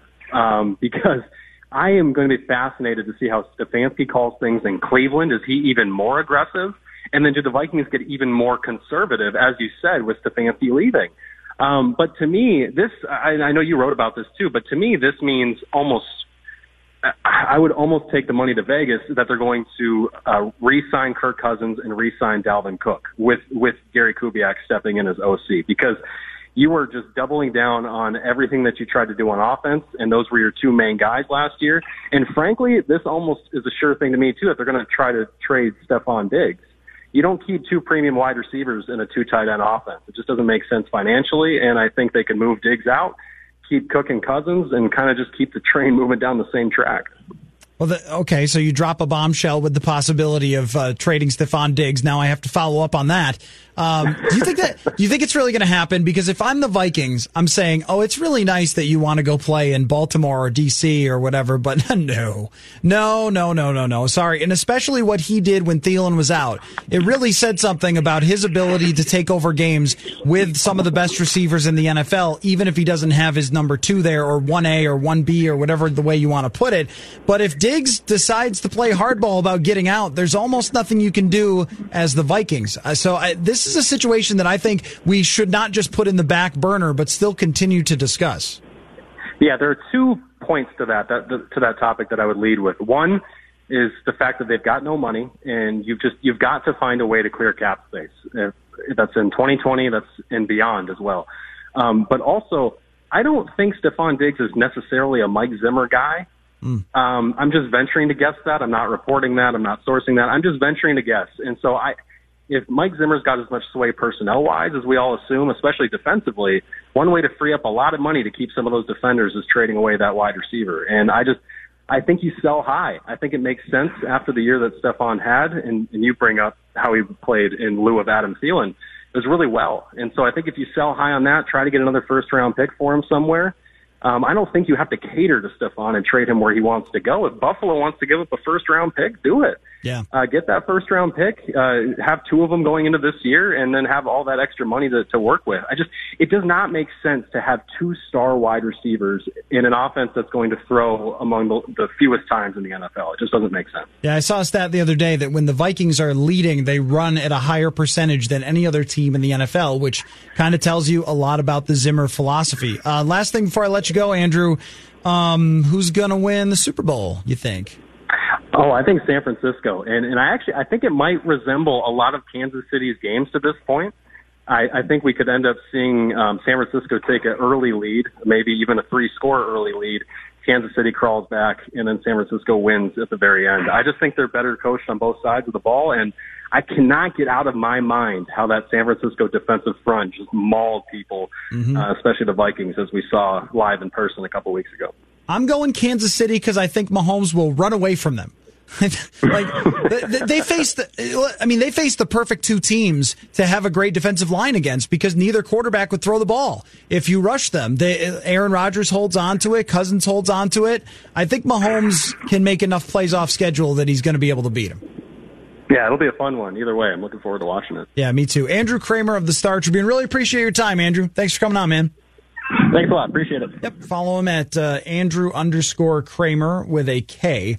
Krammer. You probably remember this because he used to have my job before he went to the Star Tribune, and Star Tribune beat reporter. And so you can check out his work there. He's done a really nice series. We've both been doing the same thing, essentially, which is when the season comes to an end, you deconstruct it and you tear it all down and you say, all right, what have we got left? And what did we learn about this last season? And I just wrote about the linebackers, because we talked about the secondary to open up yesterday's show and how valuable I think it is that they find a replacement. And Andrew laid out really well there about just all the questions and how they're going to do it, because eventually the check comes and you have to pay it with the salary cap. And as brilliant as they are with the cap, and as much as they're willing to hand out cash, nonetheless, it shows up and you've got to make some really hard decisions. So I wrote about the linebackers, and one thing I keep coming back to that I wonder, will it be different, is the Anthony Barr decision. And Andrew mentioned that they decided last year, even though there was some consternation about it, to bring back Kyle Rudolph which ultimately was a good move for this year. And I don't know whether it will be in the future, but I think Kyle Rudolph is a very effective player, and anyone who listens on a regular basis knows throw it to Kyle was a thing that we had this year because he's always going to catch it when you throw it to him, and that's still important to have. So I think Rudolph had a good year and justified his contract this season. Irv Smith would have had a tough time handling the full role, and I understood that move. I think it was a good move overall to keep Rudolph even late in his career. But the Anthony Barr contract, his cap number jumps up this year from $5.6 million in the first year, and this goes to the check coming eventually, because they designed it so it was a very low cap hit to fit everybody underneath the cap last offseason to only be 5.6. And that's when you know you're really going for it. When you set up these contracts that have much worse cap hits down the road, but for right now, it's fine. And that's how it was with Anthony Barr. $5.6 million cap hit 2019. No big deal. And he was probably worth that. But that goes up to $12.7 million next year and 15.5 in 2021, which is just mind-blowing for a guy who has been good, not great. And he's been somewhat effective as a pass rusher, but they don't use him as a pass rusher all the time. And over the last 4 years, even going back to his rookie year, his PFF grades are a roller coaster if you chart them out, which, no surprise, I did at scorenorth.com. But last year, it's under 60. In 2015, it's 90. In 2017 and 18, it's 70. He's kind of been all over the place. And from year to year, it can be hard to say exactly what you're going to get from Anthony Barr, how many impact plays he's going to make, which is what really shows up in those PFF grades. And this year, I just didn't feel like there were too many times that he was the guy making impact plays. As much as Mike Zimmer will tell us that he is a unique combination, size, speed, and smarts, and he's going to make life difficult on opponents and all those sorts of things. He's a mastermind of the defense. He knows it super well. All those things are valuable. They're like underratedly valuable that you can tell Anthony Barr to do pretty much anything and he can do it effectively. But if you're not one of the top players at your position, making 12.7 and then 15.5 on the cap over the next 2 years, it isn't worth it. And that's where you wonder, as Andrew was talking about, how much they have to go to Mike Zimmer and say, we just can't let you be in charge of making these decisions with players that you're loyal to anymore because we don't have the cap space to do it. And I even thought about Anthony Barr as a potential trade guy. Like if the Indianapolis Colts called you up and said, we will give you a second-round pick to get out from under that Anthony Barr contract, I think you might have to do it just to make the cap space, because only cutting a few older players is really not going to do it that well down the road. And I don't think that they're going to make a move like that, but I wonder how much creativity will be used for this team to deal with their cap issues. Let's take a break, and when we come back, we're going to go down to Miami, and one of my favorite people that I've ever met in this business, his name is Peter Carline, and he is from England and writes for the Daily Mail, but he comes to our fair country once a year for the Super Bowl, and maybe every once in a while for something else to write, but mostly just for the Super Bowl. And so he's down in Miami. He's also a big Vikings fan. So we're going to get the report, what he thinks for Miami, plus his takes on the Vikings offseason when we return, and you're listening to Purple Daily here on Score North. Jonathan here with the Score North download. We'll get you back to Purple Daily in just a moment. But first, listen and win with the free Score North mobile app. This month, one lucky winner will win a $200 gift card to Topgolf with prizes also available for Amazon.com and more. Register your app, listen to your favorite Score North content, and you could be a winner. Kirk Cousins down on Media Row actually joined Good Morning Football this morning, was asked what was the key to Dalvin Cook's success this season and going forward, and he said, well, the key for Dalvin is staying healthy. You know, he's always played at a high level when he's been there, but this year he was healthy nearly the entire season, and so the chance for him to show what he could do over 16 games was really what separated him. And I think when he's healthy and when he's rolling, he's as good as anybody in the league running the football. And it made a big difference for me, for our pass game. You know, it took a lot of pressure off of the other parts of our offense when he could carry it the way he did. That's been your Score North download. Now back to Purple Daily. All right, now we welcome into the show. Most radio stations during Super Bowl week are getting you generic interviews with NFL legends in which they push some sort of sneaker or diet soda. We bring on our favorite Englishman. He's a Vikings fan. He covers the NFL and writes for the Daily Mail. Peter Carline. He's been on the show before. What's up, Peter? Hello. I'd like to advertise my new diet soda if that's If it's Diet Dr. Pepper, I am already way ahead of you on this show for the amount that I drink during the show. Peter is in Miami. How is Miami treating you? Miami is pretty warm. Miami's treating me pretty well. I think we've got a day of Radio Row ahead of us. I went to both teams' press conferences yesterday. The Chiefs started at 8 in the morning, which meant I had to be up at 5:30 after arriving the day before. So thank you, Mr. Reed, for that decision. But the access has been brilliant. I'm thinking a lot of that has to do with probably two factors. One, no Patriots being here, because that media crowd have incredibly sharp elbows, and two, the transportation in Miami has been. Certain members of Her Majesty's press corps has not been very impressed, shall we say? But that's fine with me, because I got some good access yesterday, and for example, a colleague of mine was sat down with Robert Saleh uninterrupted one-on-one for 10 minutes. Oh, well, that's nice. Yeah, I mean, pretty good. And today I'm going to Inter Miami's stadium or future stadium, and then an afternoon on Radio Row, which is an assault to the senses and is fairly amusing. All right, well, Peter, tell me what you've learned down there about these two teams. Have you gotten any inside scoops to how this game is going to go? Because I'm really excited for it, and I know that you are too. This matchup is classic teams stacked with all sorts of talent, and it's one of those Super Bowls where you say, yep, these are the people who belong here. Like, these are the teams who earned it during the regular season, and they certainly earned their way. San Francisco by kicking everyone's ass in the playoffs, and Kansas City coming back from 24, and then the performances of their quarterbacks. So if you're looking at, I guess, the two teams, what has been your feeling about them being down there in Miami? Well, just going back to what you said, I'm pretty sure you were probably saying exactly the same thing about the Denver Broncos and the Seattle Seahawks 6 years ago. But anyway, let's hope it's not a one-sided stomping. Fair counterpoint. I like the 49ers.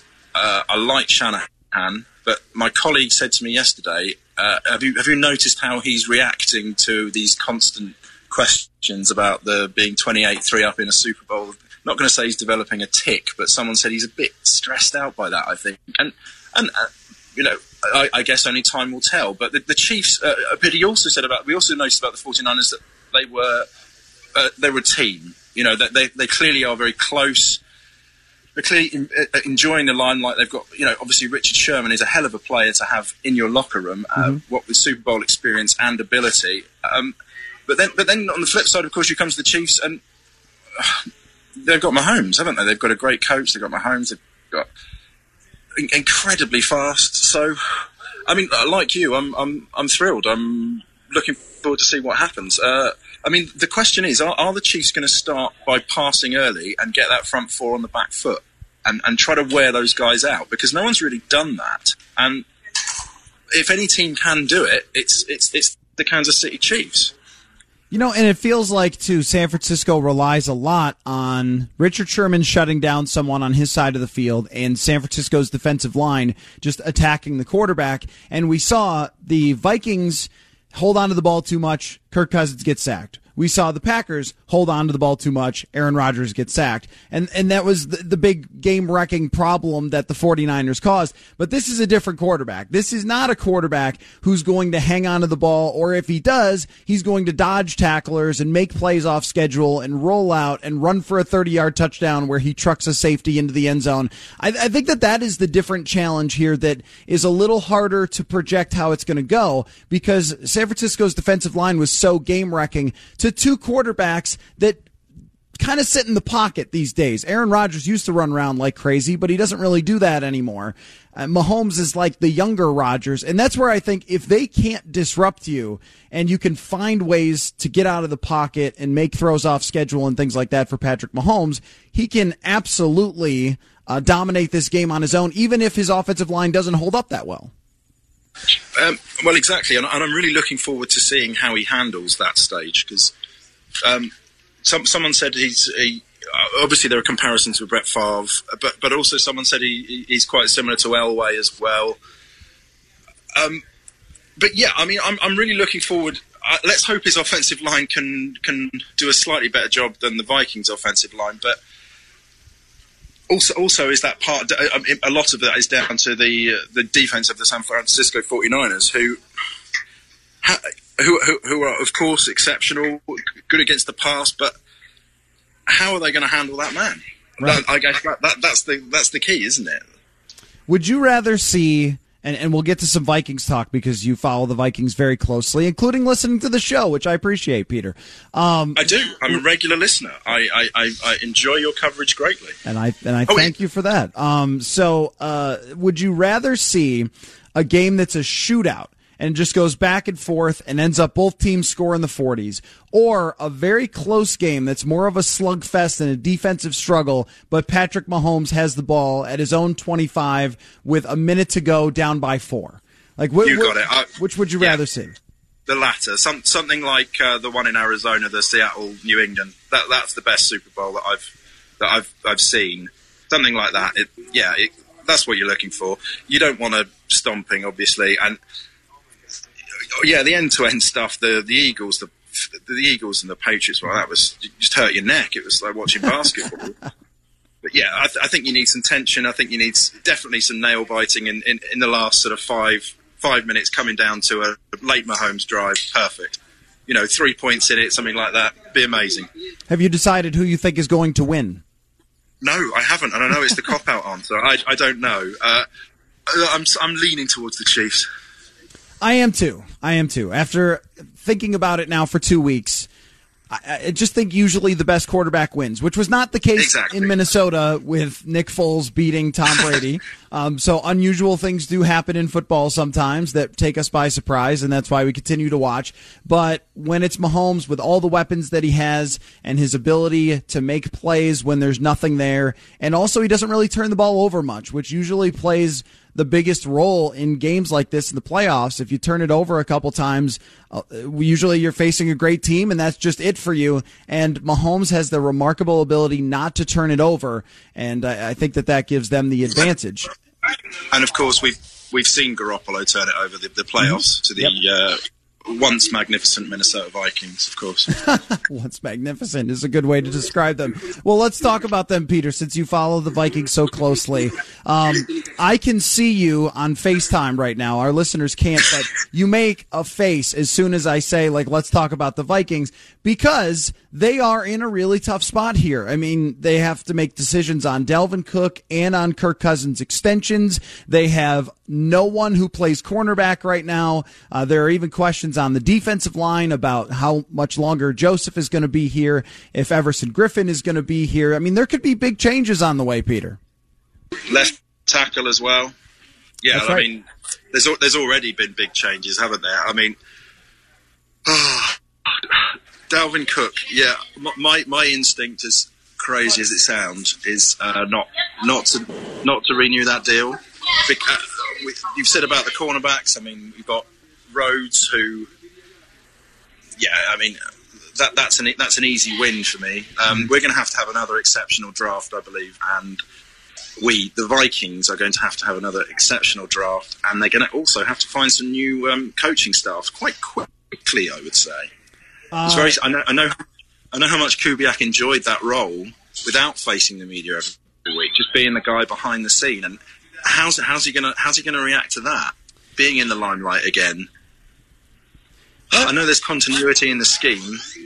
Well, I also think about Kubiak, Peter, that it's not just that he's got to kind of take on this role that he hasn't had in a while, but it's also, can he be as innovative as Kevin Stefanski was? Like, Stefanski used a lot of different formations and motions and things like that, and personnel combinations that kept defenses off balance. And is Kubiak going to kind of go back to just being Gary Kubiak of back in the day, or is he going to carry some of those things over and be innovative himself? I definitely think is the question. Let me ask you about Dalvin Cook. What do you think they'll do? You're there at the Super Bowl with two teams that are running out undrafted running backs and averaging 4.5 to 5 yards a carry. I mean, you think that would have any influence on the way the Vikings look at Dalvin Cook? The Vikings are quite a loyal franchise, aren't they? They are. In terms of... And while that's admirable in one way, I mean, I don't think that Le'Veon Bell has done the running back position any favours, and perhaps they should look more towards Le'Veon Bell and as San Francisco as a model. I mean, of course, how many 6 teams passed up most of that? He's found the right guy. There aren't many Kyle Shanahans in the league, but we have what? Yeah, we're in a tight spot, aren't we? Whichever way you look at it. You know, we've got 2 receivers who we're paying a great deal of money, and they deserve a great deal of money, but we're not really using them perhaps as they should be used and as much as they should be used. So maybe to get the best way out of them is to say, thank you very much, Dalvin. I mean, the other thing is he hasn't completed a 16-game season with the Vikings. So let's look at while he was amazing for times this year, when he gets that knock, you don't have him anymore, and the running back market is not cheap. So maybe let's get drafting and hope to strike gold in the 3rd, 4th, or 5th rounds again, or even the undrafted market. Right. I mean, they already have another good running back in Alexander Madison. Madison's brilliant. And Mike Boone might continue to progress. He showed some signs when he got in the game, especially week 17. He was very good, aside from, I think, he dropped the pass right into the other team's hands, which, is problematic at times, but Vikings like, if nothing else. Look at Adrian Peterson. Yeah, right. There were, that's an option. Just get Adrian Peterson and Alexander. You know what? People will take you seriously when you say that. There are enough of his fans that are still around. They're like, no, bring him back. That's a great idea. Trade Dalvin. I get emails still anytime we talk about Adrian Peterson. Like, how dare you guys say that he's still not one of the best running backs in the league? But they do have a number of difficult decisions, and the most difficult, maybe they don't see it this way, Peter, is the quarterback and whether to sign Cousins to a long-term extension worth $1 gazillion. But no. So are you on the team of drafting Jalen Hurts or Jake Fromm or whoever is after Tua? I think so. Yeah, I think you need a progression plan, don't you? And he had a great season. Don't get me wrong, but he's clearly a very good businessman as well, and he's not going to be cheap. We've all seen what he can do. We've all seen what he can't do. And if you have Cousins in your team, you can play against Kirk Cousins as a defense. You know how to stop him, and teams will stop him. Combine that with a phenomenal cap hit, where you need a lot of free agents. Then let's do the Seattle model. Let's draft a quarterback early, or even the Kansas. All right, Kansas City struck gold once in 50 years. But yeah, let's get a kid in there and hope to develop him that way. Now, the only counterpoint that I might try to use, because I haven't really decided. I mean, I think that they're going to sign him, and I think that there is a case to sign him because of the way the NFC's quarterbacks play out at the moment, that there's a lot of uncertainty in the NFC, and you might end up having the 3rd or 4th best quarterback in the NFC for a few years here, unless, some things change pretty quickly. But just looking around, if Breeze retires and San Francisco, this might be their only shot. I think the 49ers might be your sort of counterpoint, that they were able to draft players that fit in around Jimmy Garoppolo and have a genius offensive coordinator. And I do think Garoppolo's a little better than Cousins, but it's not massively better, that they have a lot of similarities. So that would be your comparison. If they could draft really well and build the roster up again around him, that they'll have another shot at some point to go to the Super Bowl. Yeah, I mean, do you not think that window is closed? You look at the teams in the NFL and how much further ahead they are, and I don't know. I think the Vikings are sort of entering rebuild mode, don't you? Well, I think they're going to have to reload, and if they do decide to move on from Cousins, then it does become a rebuild situation, except for how are you going to convince Mike Zimmer that that's the way to go?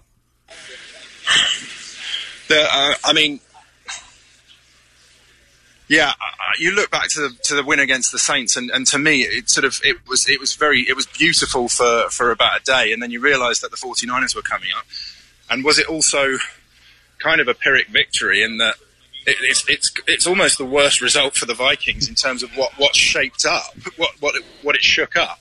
Does that make sense? Because fair enough, they got to the playoffs and they won a game, but in terms of the long-term effects that win had, that kind of kept Zimmer in his job, didn't it? Yep. No, you're right. And don't get me wrong, I am a huge fan, but again, that loyalty. I think some, because if the Vikings had not gone to the playoffs, it would have been cheerio to Spielman and Zimmer. Yeah, I think so. Yeah, I think if you had a 44-10 loss for the Vikings, we're probably talking about going through all sorts of major changes right now. But to your point, winning that game, if it keeps Zimmer in place and it keeps Spielman in place, they're going to continue the road to try and win next year, as opposed to starting a rebuild process, which they might need. So it may have kind of delayed the inevitable, is the way I look at it. Yeah, I absolutely seconded it. Yeah. I would also say, Peter, that you could say we. You're not covering Parliament. You're fine. Yeah, but then they don't have any. They don't. You know, I'm not a member of the Vikings organization. It's true. It's fine. It's not a big deal. The Daily Mail will continue to allow you to go to the Super Bowl and cover it for them. If you said we about the Vikings, you're all right. So what's on the agenda for the rest of your time in Miami, Peter? I'm just walking to catch a bus to go to Inter Miami's ground, the new MLS franchise. Oh. And then I shall come back to the media centre and I shall attend Radio Row this afternoon. Then I will think I'm going out for a meal. Saturday will be a sightseeing, quiet type day. And then there's a big game on Sunday. I have heard that. Well, always glad to catch up with you, Peter. I hope soon at some point that we can run into each other again at the Super Bowl. Since you are not on American soil that often, that's probably our best chance of running into each other at some point. So I'm not certain that it will be with the Vikings in it, but hopefully soon. So I appreciate your time there, Peter. No, and I hope so too. I'm very sorry for the garbled last 3 minutes. I realised that I'm late for my minibus and I've had to walk to the other side of an enormous building. Well, that is not a problem. To talk to you and enjoy the game. Well, I really appreciate you taking the time. I enjoy the conversation whenever we can get together, and we can do it again soon, even when you're back overseas, to continue to talk about the Vikings offseason as moves get made. So, Peter Carline, he writes for the Daily Mail. He is in Miami and one of my favorite guys to talk to. So, have a great time down there, Peter. And you, Matt. My favorite parts about Peter Carline is that he'll say things that I don't quite process quickly because it's just of slightly different language. So he'll say, well, if they had lost, it would have been cheerio to Zimmer and Spielman. I'm like, yeah, cheerio, which means fired? Yes. Or means we would have said good morning to them?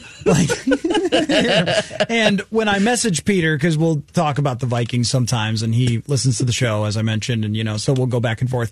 And there'll be moments like that all the time where he'll be just talking, we'll be messaging back and forth, and I'll be like, not really sure what that word is and how it's supposed to be used in English. But always fun to catch up with him. And despite how wonky FaceTime can be, a fun time to talk with Peter Carline. All right, Jonathan, let's figure this out. We got like 3.5 minutes. Mm-hmm. Who's winning? Who's winning the Super Bowl? What do we think? I think I'm going to lean towards the Chiefs here. I just like that it doesn't seem like anything phases them. Like they just come back from whatever deficit they put on themselves for some reason to start a game. They can start as slow as they want, and they'll just come back and just throw up 50 points like it's no one's business.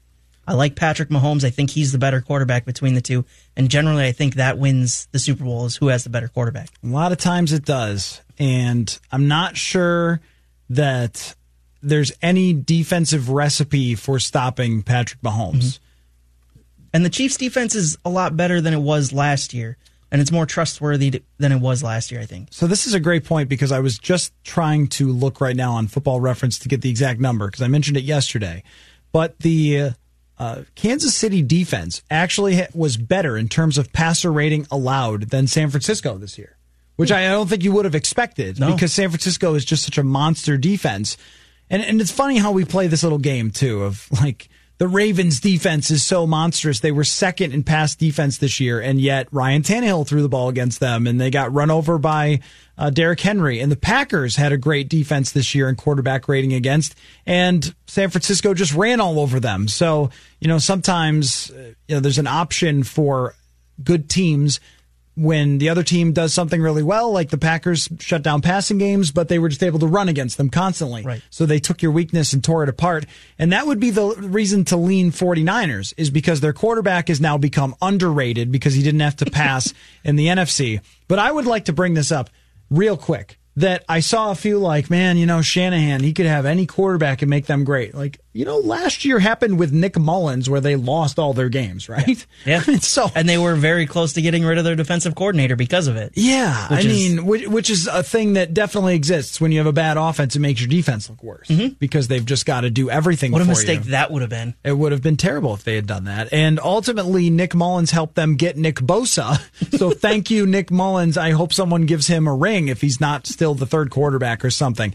But that's kind of the point about Jimmy Garoppolo is, I don't know how good Garoppolo is. Here's how good. They won 4 games when they didn't have him, and now they won 13 and 2 playoff games when they did have him. He's very good at football, and he wins a lot for a reason. It's hard for me to say that Mahomes is just so much better than Garoppolo that he has no chance, but I still have to lean toward Mahomes and the Kansas City pass defense. I think in the Super Bowl, handing off 48 times and running 8 is not going to happen. And the reason, in part, that they were able to run so many times is the Packers kept turning the ball over. They gave him an interception. They gave him a fumble. It's like the context of these things was totally forgotten in just them running all the time. But in this one, Mahomes is not going to give you those things. He's not going to give you a free pick. He's not going to give you a strip sack, more likely than not. And that's going to make it so I think the 49ers have to throw to win. And with the way Tyrann Mathieu is playing right now, they can get after the passer as well. They had a lot of sacks this year, too. They had 45 sacks. That's only, 3 less than the 49ers? Kansas City has kind of a low-key good defense. Yeah. And that's where they might not be completely, in terms of the whole roster, as strong as the 49ers. But when you are still a complete team with an all-time great quarterback, I think you win. And I think, like we discussed yesterday, having the pieces on offense that Patrick Mahomes has to throw to and hand off to, I think his pieces are a lot better than what Jimmy G has in San Francisco. Yeah, they've got some really dangerous players. I get the speed's kind of equal on both sides. Each team has burner wide receivers, but it just seems the entire compilation of their weapons in Kansas City is a lot better, or a little, at least. Yeah, I think they enough. are. No, I think that's right. I think that they're better, and they have the equal tight ends. And if the Vikings are going to take one thing away from the offenses of both of these teams, it's you could just never have enough people who are good at getting the ball and making plays. And so, I'm going to go Kansas City. You're going Kansas City, but we'll see how it goes. Either way, it's going to be really fun. I hope so. How about Peter Carline just throwing cold water on me saying, well, yeah, but we would have thought the Seattle Broncos Super Bowl would have been good. True. Thanks, Peter. I guess they do that in England. All right, Mackie and Judd with Rami is coming up next. Thanks for listening to Purple Daily. We'll have a Super Bowl to break down on Monday. We'll see you then. Whether it's Baker's Simple Truth Turkey or mac and cheese with Murray's English Cheddar or pie made with fresh Cosmic Crisp apples, there are many dishes we look forward to sharing during the holidays. And Baker's has all the fresh ingredients you need to turn today's holidays into tomorrow's memories. Baker's, fresh for everyone. Get more ways to save at the Buy 5 or More Save $1 each sale. Just buy 5 or more participating items and save $1 each with card. Baker's, fresh for everyone. Venture X from Capital One is the travel card for people always asking, where next? You earn 10x miles on hotels and rental cars, and 5x miles on flights booked through Capital One Travel, and 2x miles on everything else you buy with Venture X. Plus, receive premium travel benefits like access to over 1,300 airport lounges. The Venture X card from Capital One. What's in your wallet? Terms apply. See CapitalOne.com for details.